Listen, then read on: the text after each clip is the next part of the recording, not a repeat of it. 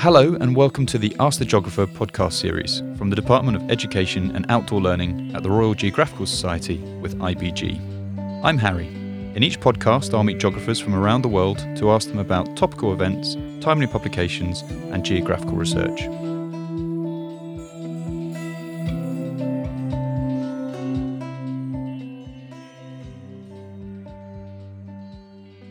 In this podcast we will have two talks in one. We're in the company of Nick Portnell, an operations analyst from the Thames Valley Police and an expert in using Esri ArcGIS, and Dr. Aidan Sidebottom from the Jill Dando Institute of Security and Crime Science at UCL for the first talk. Halfway through, we're going to switch interviewees to welcome Jamie Howell, a police officer from Thames Valley Police, who focuses on problem-solving approaches to crime, Superintendent Mark Cleland, who is a senior police officer in the British Transport Police and is the cycle crime lead for the United Kingdom, and Owen Miller, a development officer and analyst for Thames Valley Police, who specialises in mapping crime. In both talks, we'll be discussing the issues of bike crime, nationally and in the Oxford area, what can be done to prevent it, and how an understanding of geography and ArcGIS can contribute to the whole process. Welcome, Nick and Aidan. I'm going to begin with a shocking national statistic. The number of bikes being stolen in London has almost trebled since the start of the COVID-19 pandemic, with over 3,000 bicycles stolen per month towards the end of 2020. Can we start with a response to that statistic? Why has bike crime shot up so much? Yeah, I've seen those statistics as well and was shocked like you were. There's been a flurry of research looking at how COVID-19, and in particular the changes in our everyday behaviours as a result of the lockdown restrictions, have affected crime. And many crime types have reduced over the lockdown period. But evidently, there seems to be this spike in bicycle theft, particularly in London. There are a few possible explanations for this. Some have argued that more bikes are being stolen because of economic reasons. Many people have lost their jobs and had their livelihoods affected by the COVID-19 pandemic, and the theft and sale of bikes might compensate for those losses. Personally, and I say this without doing any research, I'm more inclined to look at opportunity and cost as the chief explanations for why bike theft's gone up over the last year. So, in terms of opportunity, actually a lot of people have taken to their bikes over the past year. Exercise has been allowed during lockdown. Cycling's a good form of exercise. It's a good form of the environment. So all things being equal, we know that more bikes equals more opportunities for theft and often results in increases in bike theft. And there's loads of evidence to support that basic relationship. Secondly, then, cost. And this is interesting. The price of bikes has gone up considerably in the past year. I've seen estimates of about 20-30% increase. And the reasons for that are complex. So part of it is due to basic supply and demand. More people are wanting bikes, more people are keen to start cycling, and so that drives up price. But equally, there's been lots said about the added cost to manufacturing, these long wait times or shortages for key components of bikes, partly due to COVID, but also due to Brexit and negotiations about trade deals and so on. And so that's meant that the price for many bikes has gone up. And again, there's lots of evidence to show in crime prevention that as items become more valuable, they become more attractive to offenders, they're easier to sell, and therefore we see increases in theft. And so it's interesting how these global developments have nothing to do with crime, COVID, Brexit, can actually and have actually influenced bike theft at the local level. Well, I haven't carried out any work directed at bike theft recently, but from experience, looking at GIS software and spatial data, this would fall into potentially the repeat and near repeat victimization, where there are mainly two types of repeats. You have the boost theory, where the victimization is boosted because the initial incident was successful and the offender got away with it. And also there is the flag theory, where you have some enduring characteristic in the area which makes it attractive.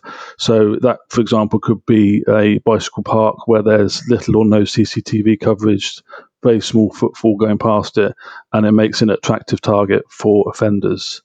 The other theory that can come into it is a consideration around the optimal forager, where it's a concept of likening offenders to animals, where the animal makes a trade-off between the energy used to get to food, and that is immediately available, and the effort that it will take to reach a better food source further away. Aidan, could you explain what you do as a crime scientist? Sure. So one answer would be I'm an academic. I work at University College London. So in a broad sense, I do a combination of research, teaching, and then supervision of students. But I'm also a crime scientist, which is different to a traditional criminologist. Crime science is a very applied discipline, and it's interested in doing research which is meant to inform crime prevention and policing. And so much of my research over the past 15 or so years has been looking at how you can analyze crime in order to inform crime prevention, and particularly how you should and could evaluate the impact of those interventions so that we can better understand what works, in what circumstances, so that we can move really towards a more evidence-based approach to policing and crime prevention. And Nick, does your role as an analyst also include mapping? Yes, it does. My title is an operations analyst. However, for the last sort of 5 years, I've become more of a GIS lead for our intelligence sort of section and the force on a whole. And I've been more training analysts in their initial and intermediate courses. But the two main types of analysts that we have, the local analyst and the operations analyst, there's a lot of mapping involved, and anything that's got a spatial location, whether it's an X and a Y, an easting and northing, or even down to LSOAs, so that's the lower layer super output area used by the Office of National Statistics, or postcodes. So we do map a lot of information, and that goes as well with the communications data. So if we get any data around phones, we can map that as well. A piece was written about you, labelling you as a GIS hero on your recent COVID-19 compliance dashboard. Could you elaborate on any project that you work on that involves GIS, and can you tell us about the software you use? Okay, GIS hero.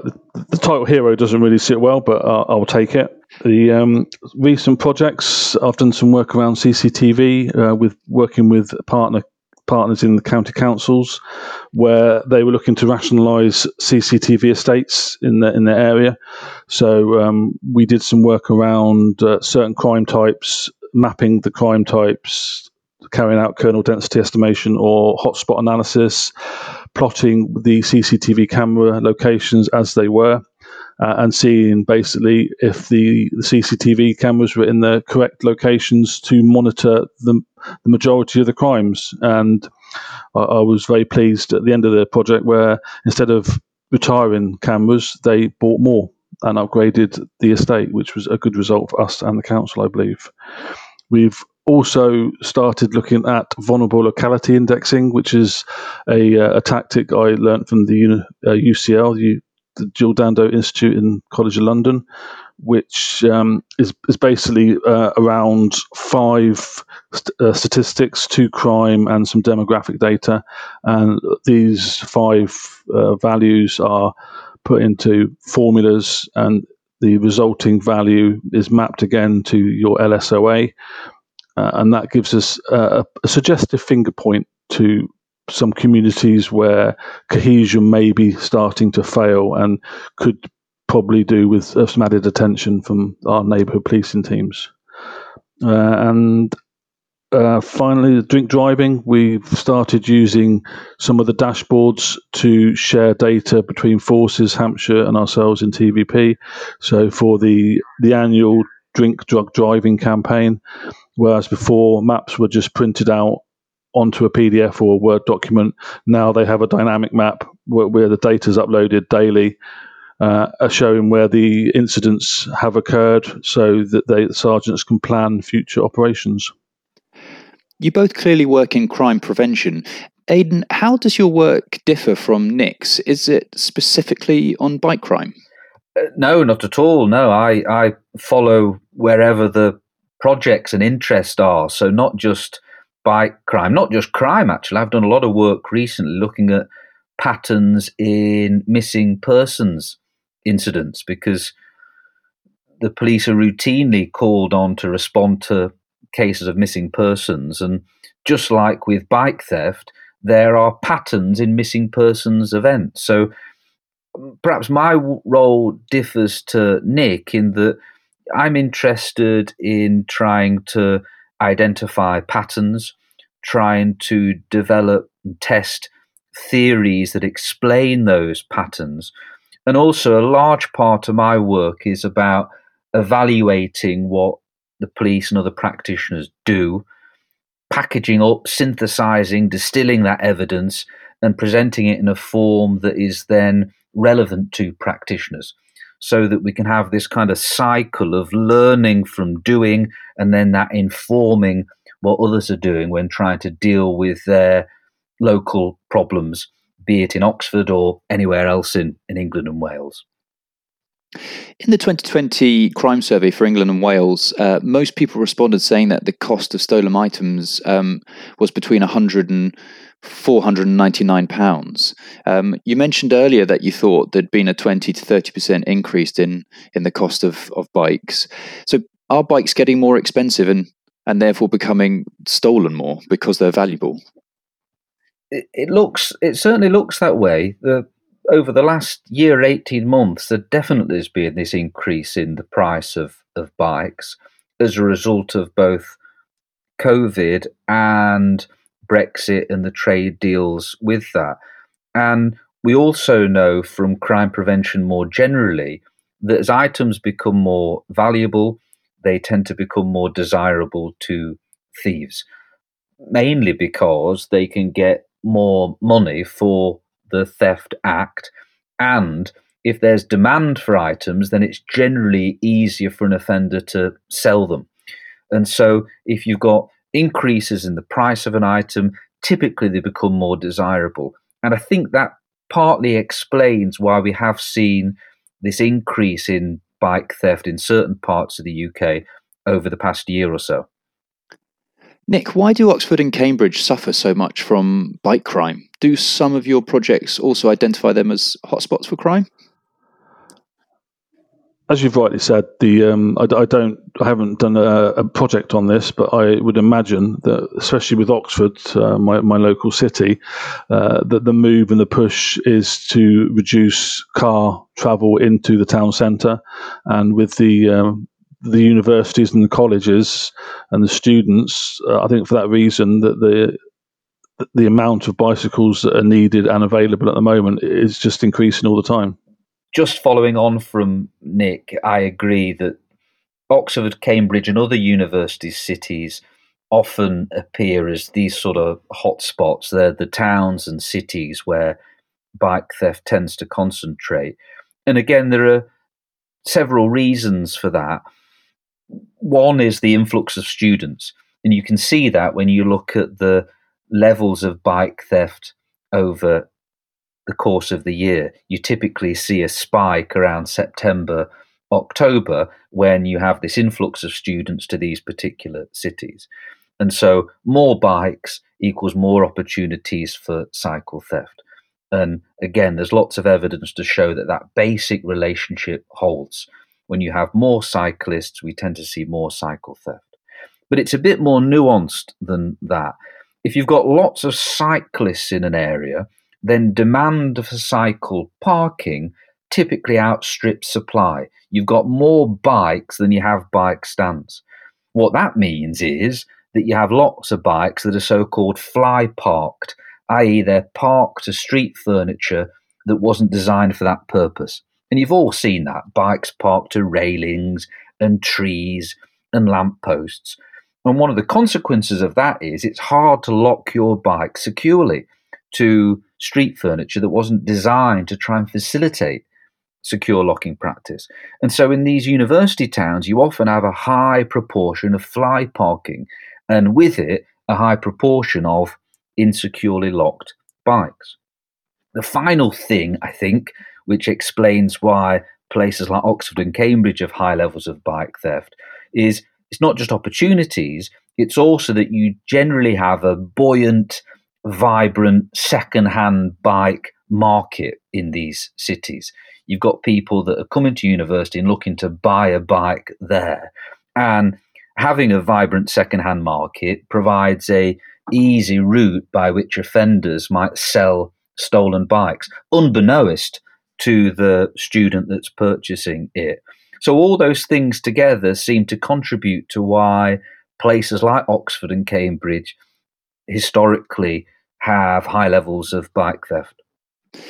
Aidan, you've written about gating alleyways to make them secure, using targeted publicity to reduce bike theft and registration recovery.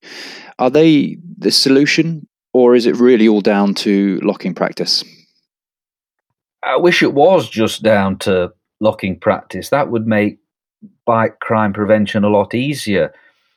Truth be told, secure locking practice doesn't eradicate bike theft. Offenders are adaptive. They look to circumvent security measures that are put in place. And so improving locking practice won't rid the world of bike theft. There's loads of other contributory factors, what a bike's locked to, the proportion of offenders in a given area. But with good prevention, what you're often looking for are so-called pinch points.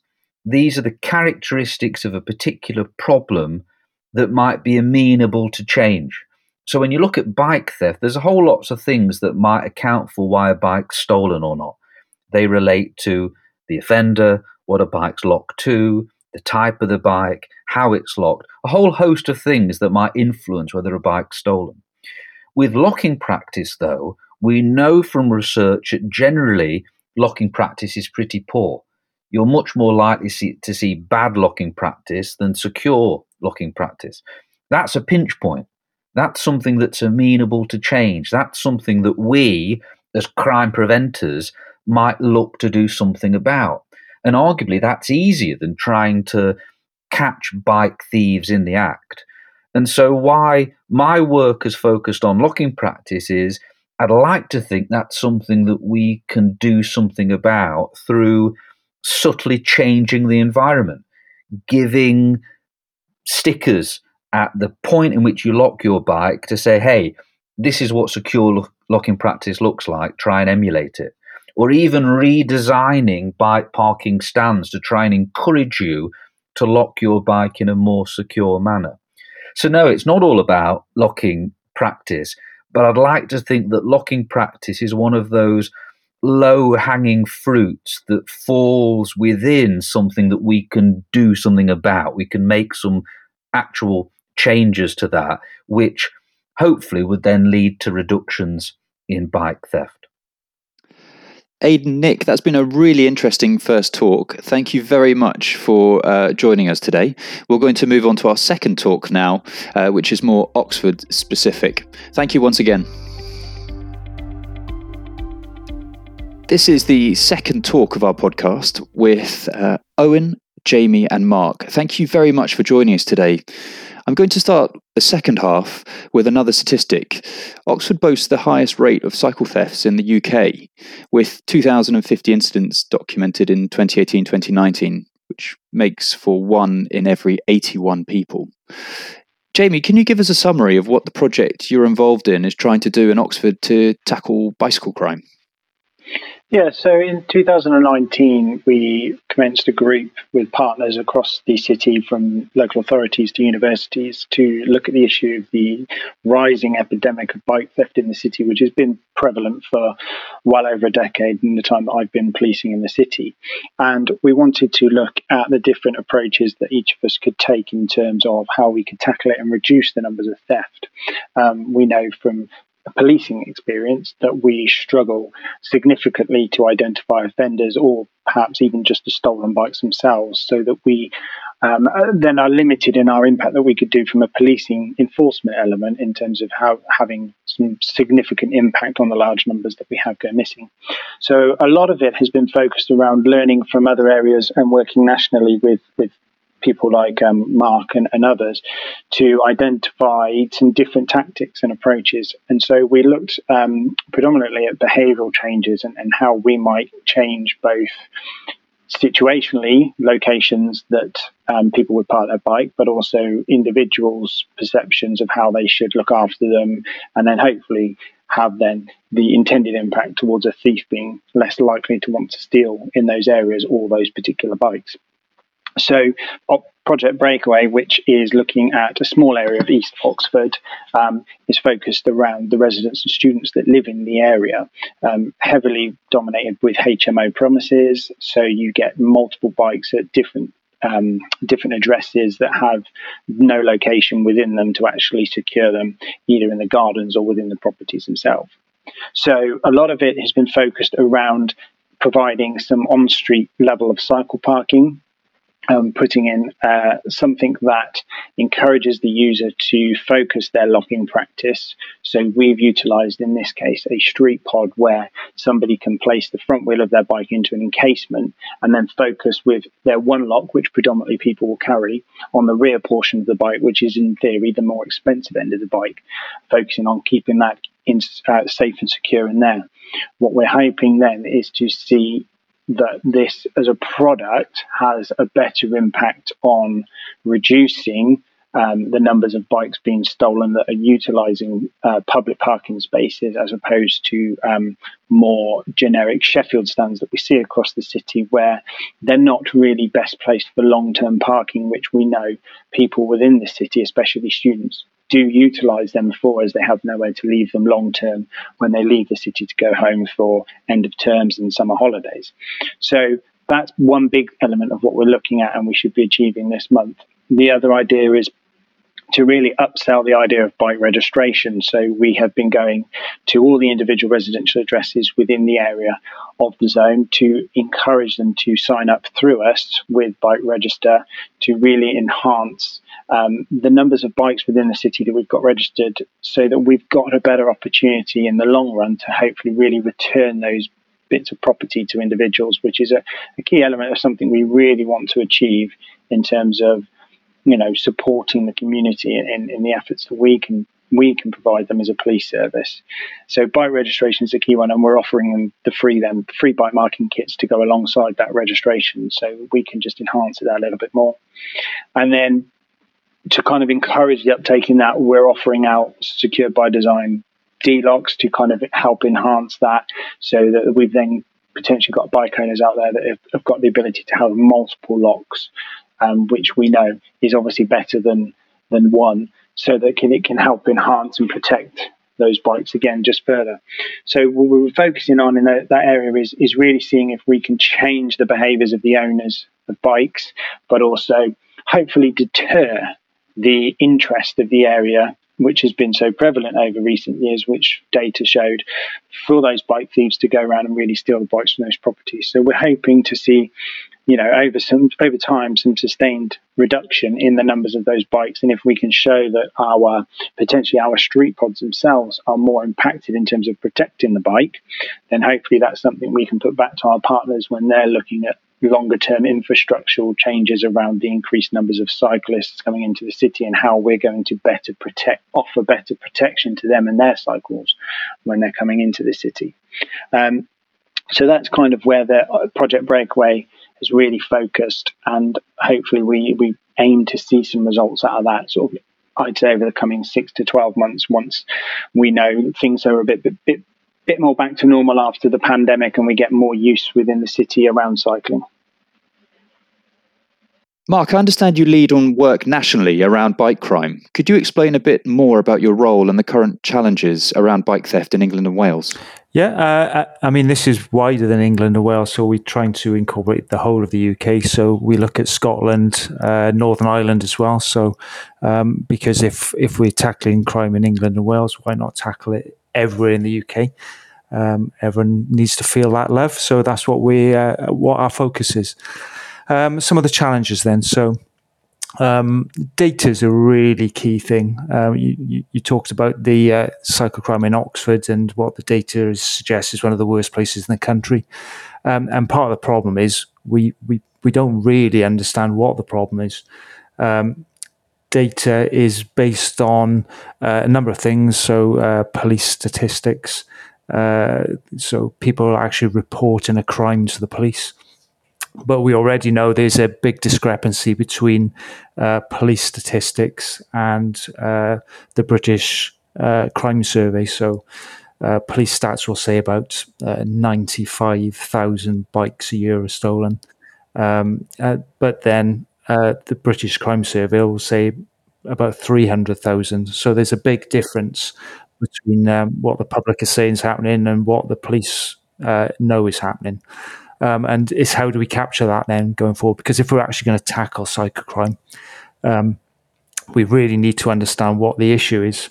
So not just where the crime is happening, so we can understand and put measures in place to tackle those areas where crime is happening, but also how it's happening. So is the issue around a bike stolen from public streets? Are they stolen from people's houses as a result of burglary? Is it because the type of lock people use? Are most victims using cheap cable locks rather than secure D-locks? Are they using secure parking methods? There's all sorts of issues where we're trying to tease out that sort of information from the crime data, but it's really difficult. And again, one of the other issues is it's really hard to centralize all the data from police forces. A lot of it is having to reach out to each force and try and get data from them to bring it all together and then do some analysis on it. So we did much of this about 18 months ago with some UK-wide analysis of cybercrime, where we picked out some victimology, identified who is more likely to have their bike stolen.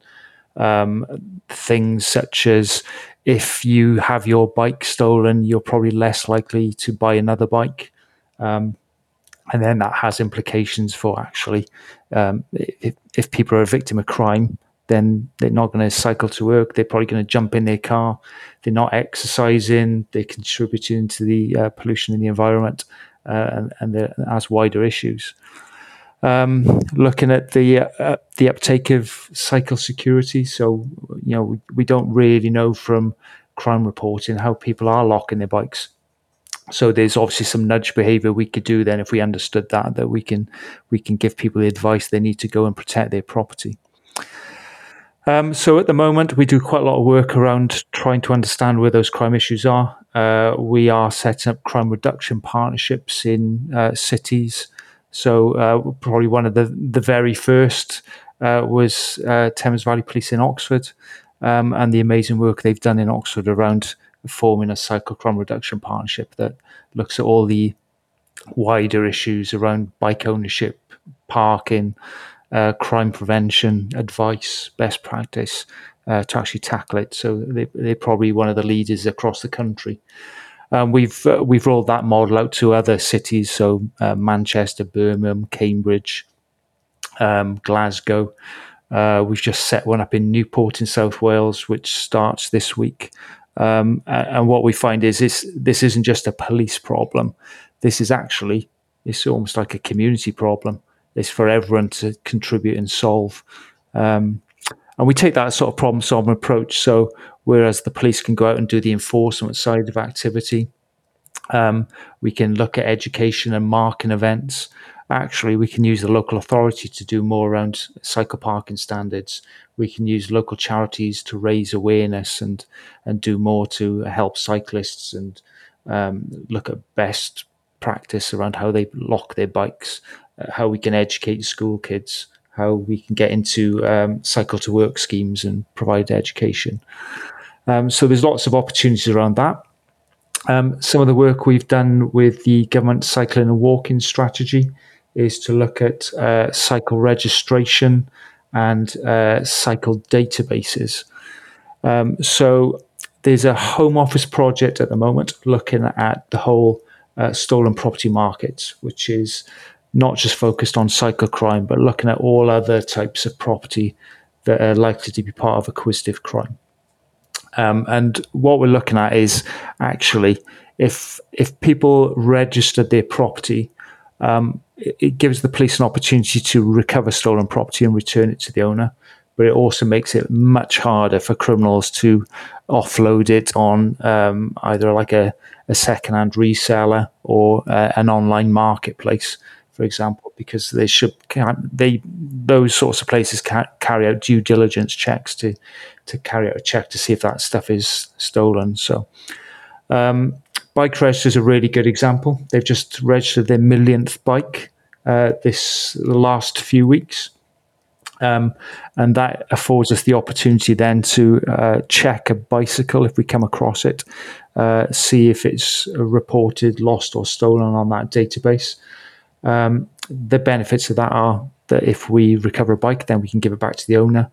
But it also gives us a bit of evidence to say that we've got an audit trail of that property being stolen, which helps us get a conviction for those involved in the theft of that sort of stuff. Registration then is the next bit, because again, all these databases are only as good as actually people registering their property. So there's a big push now to work with manufacturers, looking at point of sale and registering, and they're really good intervention points then to give a bit of awareness raising and education about what good cycle security looks like, the best lock. Because while we talk about D-locks, it's not all about carrying a D-lock around with you. It's the right lock for the right circumstance. So if you've put your bike in your garage, perhaps you want to lock it to something. Use a D-lock in your garage where you're not going to look at that bike for a couple of weeks, perhaps. If you've gone to a cafe and you sat in a cafe, you might just use a cheap cable lock to lock it next to you, so no one can just grab and run. So it's just having an awareness of what the right security is for the right circumstances, and just thinking about it. We've got quite a detailed action plan as well. It's our cycle and security plan. Lots of actions which looks at data, enforcement, education, registration, forensic marking, all sorts of stuff in there. And as a result, we've now got a 6-weekly cybercrime action plan with all our police partners and industry leads in cybercrime, which has helped drive in a lot of best practice and activity and targeting those who are involved in cybercrime. We're doing work with eBay and Gumtree around the sale of stolen property on marketplaces. And obviously we've got that Home Office project as well, which is ongoing around looking at stolen property. So it's a really busy time, actually. And the one thing I've looked at, we've got a National Cycle Crime Conference in July. And I think that's a really good opportunity for us to work on a national cycle crime campaign, roll that out during the summer, but also carry out a week of action and look at what other opportunities there are to raise the profile of cycle crime and give people the opportunity to do something to love their property and protect it as best they can. Owen, the Thames Valley Police have developed a model project by the sounds of it, which places like Newport have replicated, as Mark said. What role do you facilitate on the project? Yeah, so I am the analyst for the project, and it's my job to take all of those kind of really difficult, challenging bits of data that Mark was talking about there, to try and pull it into one place and hopefully make enough sense of it that we can then do some work to reduce it. So whether it's understanding a little bit more about our reported crime that comes directly to us, whether it's understanding a little bit more about the demographics of the people that live in particular areas, bringing all of that together, and then hopefully coming up, as I say, with a package that we can then do some really good interventions off the back of. So is bicycle crime part opportunism from criminals? Are they just walking past your unlocked bike and they just quickly jump on it and cycle it away? Or is it also laziness on the part of the owner? There are problems around bike locking, as I understand it. Perhaps, Owen, you could start first, and then Jamie, you might want to come in afterwards on that question. Yeah, so I think certainly what we see around bike crime is a little bit of everything. There is a little bit of that opportunist theft where someone will see an unlocked bike, and if they're in the mood, or if they've gone out looking for a bike to steal, they will see it. There is nothing to stop them from stealing that bike, or very little to stop them from stealing that bike, and they will then obviously disappear with that. We do also see bike thefts where people go to quite a great amount of effort to remove bikes that have been locked up, particularly when that bike might be a particularly expensive or nice bike that's been parked up in an area.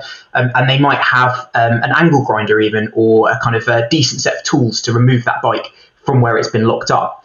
So I think a lot of our work is actually around trying to make it as difficult as possible for people to steal bikes, whatever situation that's in. And part of that is around what we, the police, can do in terms of reducing the number of people that are out there trying to steal bikes. It's partially around what we and the police and the council can do around making sure there are lots of really good places to lock your bike securely. But it is also about what individuals who cycle and who park their bikes do around making it as difficult as possible for people to steal bikes, even if they've just left their bike unattended for a couple of minutes. Yeah, and to follow on from that, I think what Owen said is crystal clear on the approaches that we're looking at taking. And in Oxford, as part of the Safer Streets project that we've been working on within a part of East Oxford, the focus has been much around the behavioural attitude of bike owners and how they're locking those bikes in the area. We did some visual surveying at the start of the project to determine the levels of quality of the locking practices used within the area. And predominantly, when we came out with the 3 levels of good, okay, and bad, we were at nearly sort of 80% of bad locking practice, which is where we viewed one particular element of the bike was locked securely to some form of railing or something outside the front of a property. So really looking at the evidence of that, we kind of wanted to focus around the informative education side of registering your cycle and understanding the details for your bike and your ownership responsibilities with that bike, and then also practice of the locking element itself. So a lot of educational information has been sent directly to residents and students in the area to encourage them to enhance the level of locking practice that they're using in terms of incorporating all 3 core elements of your bike, of the frame and wheels, but also utilising maximum security locks where possible. And as part of the programme, we're also offering them an additional lock to enhance whatever it is they're already using to facilitate that going on. So we hope to then see towards the end of the project the reverse when we come to looking at the data evaluation again, and hope to see that 80% of bad locking has reduced and we're getting more okay and good levels of locking across the area, because then we'll know we really tested that style of intervention, which ultimately will then help feed back into our partners to go, this is where we do need to focus and this is where we need to push whatever resources we have got to really help try and change the social approach to owning a bike. Owen, could we turn to you and ask you about your geography background? How does that help you fight bicycle crime? Yeah, so geography is a really important kind of area or subject to have, I think, when we're looking at the study of crime. And it's come in so useful for me, certainly, working on projects like this. So there's a couple of really key areas that I think geography links into the study of crime. The first is our kind of abilities around mapping. We tend to spend quite a lot of time looking at maps, and you might be a super map nerd like me, but mapping skills are really important in helping to identify hotspots of crime, and particularly in being able to communicate that back to colleagues. So not everyone I work with is as brilliant as data as I try to be. And so using maps is a really good way of often communicating that quite complicated information back to someone else who might not have quite the same kind of analytical background as you. But I think also in geography, we spend a lot of time looking at kind of demographics. We look at where different people live. We look at the differences between areas. We're quite used to doing that. And that really helps us sometimes understand who we think is at more risk of particular types of crime, and therefore where we might want to, for example, target some of our preventative work in any particular place. We also have some really good skills around surveying. So whether it be going out and doing field work, understanding how rivers have changed over a particular period, or understanding how an urban landscape's changed maybe over 20, 30 years, all of those come in useful when it comes to getting out into the city and understanding how bike crime might change across different areas. What is it that might be contributing to that? Is it that the streets are particularly different? Is it that they've got different types of street lights? All of those skills we pick up as part of our kind of training and learning around fieldwork. But I think also most importantly, we've got some really good skills around problem solving. We tend to, in geography, look at a problem from a lot of different areas and using a lot of kind of different subjects or approaches to help us understand a bit more about that. And those are all really useful skills when it comes to looking at crime, because crime, as I think you started to hear today, is not necessarily just as simple as the police needing to be involved. It requires us to have a really good understanding about a whole range of different things, and really importantly, the communities underneath, because crime has to affect someone. And by understanding those communities, we've got a much better idea about how we can prevent that crime from happening in the first place. That's really great to hear that analytical and problem-solving skills from secondary school and from undergraduate and master's degrees filters into work in the police force and in people's professional lives. From your analysis, what patterns and trends have you revealed? I think you mentioned a moment ago lighting and hotspots. Yeah, so sometimes when it comes to looking at understanding patterns and trends, we try to use an acronym called VOLTAGE, and VOLTAGE stands for victims, offenders, locations, times, attractors, groups, and enhancers. And it's a good way of us being able to make sure that we're looking at crime from a number of different areas. So specifically around Oxford and the area that we're looking at as part of the Safer Streets Fund, we know that the victims tend to be quite young. People who've had their bikes stolen are generally aged between kind of 20, 24. And we know that we've got a number of students, or a lot of students, that live within that area. So that kind of makes sense from our understanding of the people who live within that particular area of the city. In terms of offenders, bike crime is a really tricky one because we don't often get enough information or enough kind of lines of inquiry that enable us to progress an investigation to actually identify someone that we think is responsible. So we don't always have a lot of information about people we think are responsible for bike theft. What we do know is that the people that we do think are responsible for bike theft aren't necessarily just going out and stealing one bike. And we think they are stealing a number of bikes, sometimes across a number of different days and even years. We've got people who have been persistently involved in bike theft in the city. When it comes to locations, we've got some really clear hotspots, and these are often at street junctions when it comes to people kind of beginning or ending their journey, trying to leave their bike somewhere pretty memorable, but also where there's a lot of space. So we often find that kind of at big road junctions where you've got big wide pavements and railings where people might want to put their bike. But we also have a number of hotspots across some of the residential streets, so bikes that have been stolen from outside people's home addresses. And there are a couple of areas where that seems to happen much more frequently than others. Times are really difficult because we know that most bike thefts are unwitnessed. We don't see a theft happening. People tend to come back at the end of the day and find that their bike has been stolen. But what we do know is that they tend to happen more frequently in the afternoon than at any other time period. And also, they seem to happen much more during the week. And that kind of makes sense when we think about people using their bike to get to or from work or to or from university. Attractors, we've got a specific area of the zone that we're looking at where lots of different roads come together. It's got a couple of shops in. It brings a lot of different people there for different reasons. And that is a bit of an attractor of a number of different crime types. But it's also quite an interesting one when it comes to looking at bike theft and how that then changes throughout the day there. In groups, we try and look at whether we think that crime is linked to a particular organised crime group or a number of organised crime groups. So groups of people that come together for the intent of kind of committing criminality. And we don't necessarily see a huge amount of evidence for that, specifically within the area of the city that we're working in. But I know that Mark might have some examples of where that has been the case in other parts of the UK. And then finally, when it comes to enhancers, we know that the same area as we're looking at for the Safer Streets Fund has been one that historically we've seen higher levels of drug misuse and of drug dealing. And we do see some kind of relationship, although it's one that we're still trying to work on at the moment, around higher levels of drug misuse and higher levels of cycle theft. And we think that might be that, unfortunately, some of the individuals who will be kind of quite our persistent drug users are also quite significantly involved in acquisitive crime, which is what we call basically things being stolen. And we know as part of that, there will be individuals that are stealing bikes to try and sell them on again for a profit, and then will unfortunately use that money to go towards paying for their drug habit. So that's what the kind of picture looks like locally. But I know that certainly nationally, Mark might have some thoughts about how that might differ or might be similar. Yeah, so nationally, obviously I've already said we get about 95,000 bikes a year stolen. Although over the last couple of years we've actually seen a reduction. So as you'd imagine, during the pandemic we've seen a reduction. Although we did see some spikes as we came out of lockdown, but then went back into lockdown. Seasonal trends, we know that seasonally we will start to see an increase in cycle crime from about May on, with it peaking in July and August.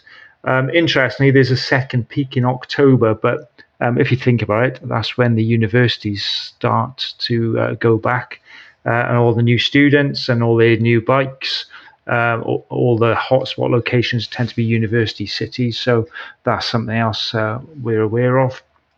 Average recorded loss of a bike is about £400 still. Obviously, that's going to go up as e-bikes become more prevalent, and we've already seen that it was really difficult to get a bike during the pandemic because they were all sold out everywhere. So we know that we're likely to see that rise. And then again, we know our hotspot locations based on the police data. You won't be surprised to know that the Metropolitan Police is the number one location in the country, with Thames Valley and Hampshire. A lot of the counties around London, they're really the areas in which we see sort of the greatest cycle crime. But that's per volume, and actually when you break it down into number of cycle crime per 1,000 population, it kind of shifts a little bit. So Cambridgeshire suddenly becomes the number one hotspot, with Thames Valley and places like Humberside, which suddenly come onto that as well. Interestingly, a lot of those hotspots are actually university cities, as I've said. And when you go into the hotspot analysis, where you'll find is a police force area will come up as a centre of cycle crime. We'll actually drill down into the detail. You'll see there are really quite just a few distinct areas where crime is happening, mostly city centres and places like that. So your Cambridge, Oxford, Southampton, Portsmouth, Hull, Central London, Bristol, Bournemouth. So those are really the hotspots. Type of locks used. Again, this is one of the issues. 73% of all crime, we have no idea. We don't know what bike locks they used. For the ones we do know, it's a mix of D-lock, cable, and chains. All cycle crime accounts for about 2% of all recorded crime. So it's not a huge amount of crime, but it's still a sizable amount that we can make a bit of an impact on. And was even the bicycle locked? We don't even know. 43% of people don't even state if their bike was locked or not. So it's difficult to understand what we need to do to educate those people, because we just haven't got that information. Places where bikes get stolen from. Again, this is an interesting one. You'd think that most bikes are stolen from the street or in public.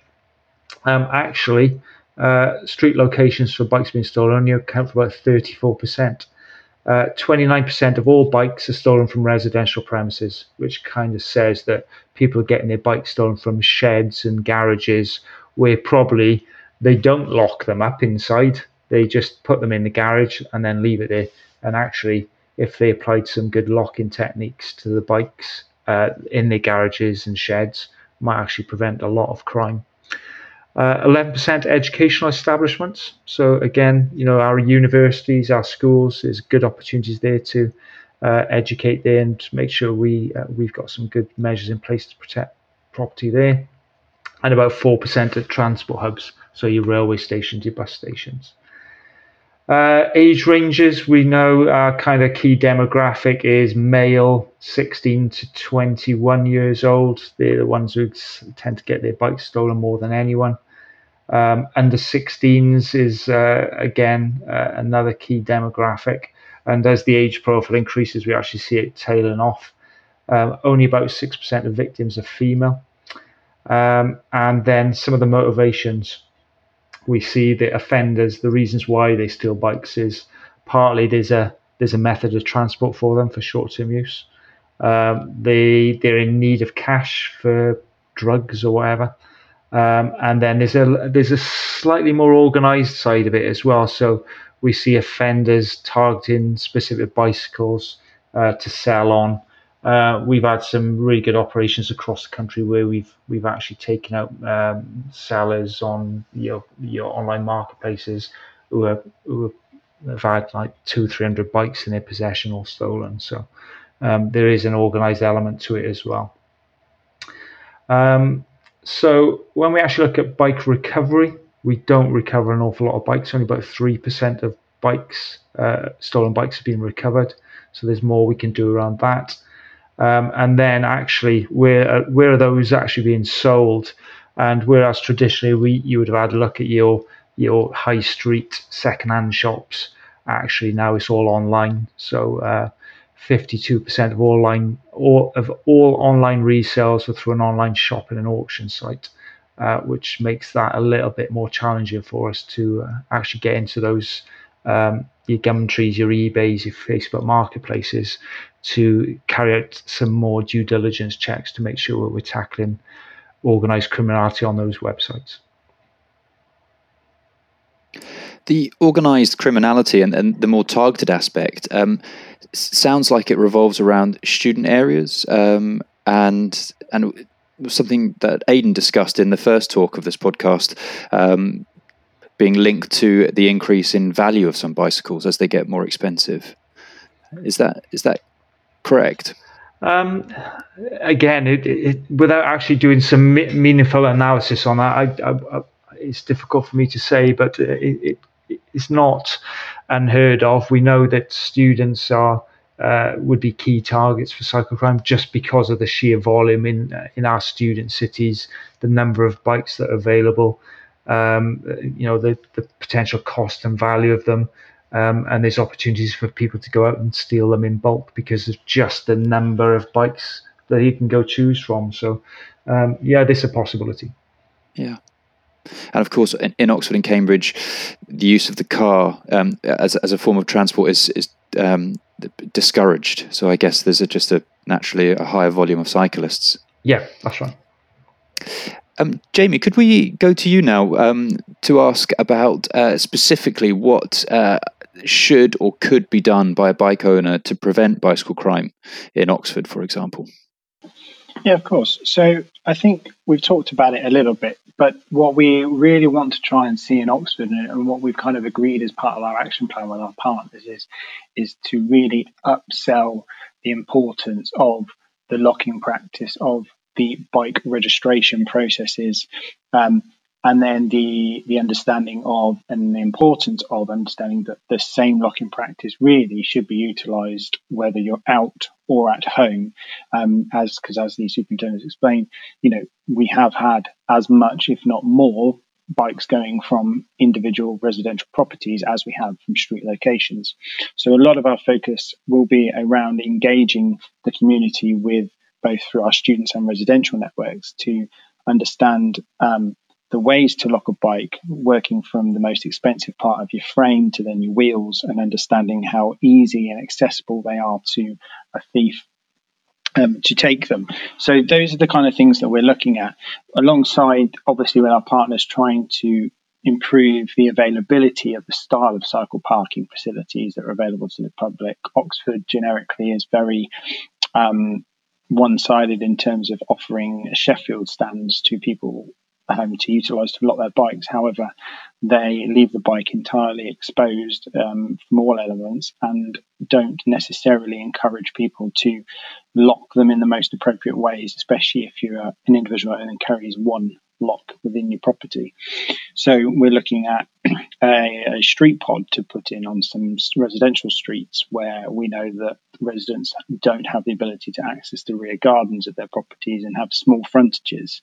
So we find a lot of bikes hanging off of the fronts of properties that aren't secure. So we're putting some street pods on the residential streets to enable them to have an ability to lock them more securely to a sufficiently secured location where actually the front wheel itself will be encased in an encasement of a recyclable plastic body, so that they don't have to worry necessarily about locking that front part of the bike, but they can focus on the rear part. So we're hoping that a combination of understanding better practice of locking, understanding the types of locks that you're using, as has previously been mentioned, but also registering the bike so it makes it far more easy for us to identify those stolen bicycles out on the area and likely get them returned to the owner, which is a key factor of what we really want to improve on, as well as then giving them the opportunity to better lock their bikes in a suitable location. And we hope long term will provide us some really good evidence to really take that out further afield. And we hope that they as individuals will then amend their behaviours towards those different elements that we're working on to really kind of enhance across the board the social element and approach towards owning a bike. Finally, and looking to the future, there are growing concerns over poor air quality in urban areas, and there are issues with public transport in rural areas. Can I ask you all, how will cycling use and behaviour change over time, and specifically, will Oxford become the next Copenhagen? I mean, I think for Oxford is a really interesting one because it's it advertises itself as a cycling city when you drive into it on the main roads on its signs as you come into the city. However, it's very much been a motoring industry of the city where you had the Morris Motors, we then went to Rover, and we now have Mini's headquarters in Oxford as well, in Cowley, alongside Harley Davidson, which has its European HQ in Oxford as well. So we're very much part of both worlds, but it does very much want to become a more sustainable city long term. This month it just introduced its first low traffic neighbourhoods within Cowley, which are in for a trial period of 6 months. So we'll see how those have an impact on people's viewpoints towards less movement around neighbourhoods with vehicles.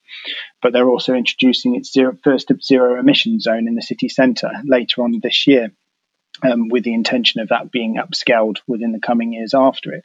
So we're really seeing a sustained effort in terms of utilising these different large-scale approaches to minimise the use of polluting vehicles within the city and really upscale the idea of sustainable travel. But I think it will be quite a long road for the city in terms of really deciding where it will end up, because it does have still such a large motoring industry around it where people still support it and very much approve the idea of still using motor vehicles and being able to access the city centres with those. So it's an interesting time, but I think it's one where hopefully in the current climate we'll have seen the benefits of less vehicles in the city centre and how much the pollution dropped during the pandemic, and hopefully those are the kind of key factors that will sell it longer term for Oxford, and fingers crossed, we do become that bit more of a cleaner, greener city. Owen and Mark, do you want to come in on the future of cycling, or shall we leave it there? No, so I think the pandemic has shown us that the government are really keen to push for more sustainable options around travel. They've invested heavily during the pandemic around cycling infrastructure.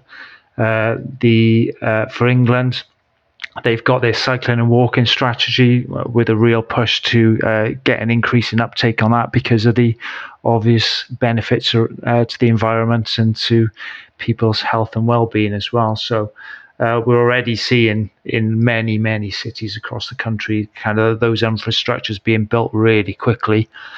We've seen that, bicycles, there was a massive, massive increase in sales of bicycles during the pandemic. There's a shortage of parts for bikes again because of the uptake. And we know that there's going to be more support for the use of e-bikes under cycle to work schemes and government grants and all sorts of stuff. So I think the uptake in cycling is only going to grow, but with that comes the added risk of a struggling economy and the risk of acquisitive crime and opportunist crime rising. So we just need to be alive to that risk and make sure we have our contingencies in place to deal with it as it develops, really. But it's a really exciting time for cyclists, I guess. They're being heard. The country is changing to support their life, and even things like e-scooters, which are probably going to be the next issue at some point, will probably be legalized potentially. And even though they're not legal at the moment, you can go into any city centre and see the number of e-scooters that are taking over the cities. So all issues which we need to look at. It will be really interesting to see, I think, over the next couple of months when workplaces potentially start to open back up again, actually what that looks like, because we've got people who are likely to be making some really important decisions that we haven't necessarily had the option before. We're going to have people that maybe won't be so keen on getting on a busy bus. They might be a bit more interested in jumping on a bike instead. It's highly likely we'll be staying much more local than maybe we ever have been before. We might continue to work from home much more. But we know that all of this work, this kind of switch over to cycling, as Jamie really kind of well said, this is all going to have a bit of a conflict potentially to the way that we've already done stuff. And some of the infrastructure we're putting into place might affect how we are able to use cars. And I think going back to a lot of what this podcast was about and looking at how this links back into geography, as geographers, we're in such a good position to be able to understand some of where this conflict might happen, and equally do a bit of planning now and a little bit of research and analysis that might help us understand a bit better how we can plan for what's going to happen over the next kind of 5-10 years. So as Mark said, it is a really, really exciting time. And I think we're all looking forward to seeing what the impact of some of the work that we've done in Oxford and that's happening all over the UK at the moment is going to have over the next couple of months. Great. Nick, Aidan, Mark, Owen and Jamie, thank you all very much for joining us today for these two talks. It's certainly an exciting time for us all to hop on our bikes after locking and unlocking them securely. Thanks for listening. If you like this podcast, please subscribe to the Ask the Geographer podcast series on iTunes and soundcloud.com. Be inspired and stay informed with the Society's wide range of resources, many of which are free.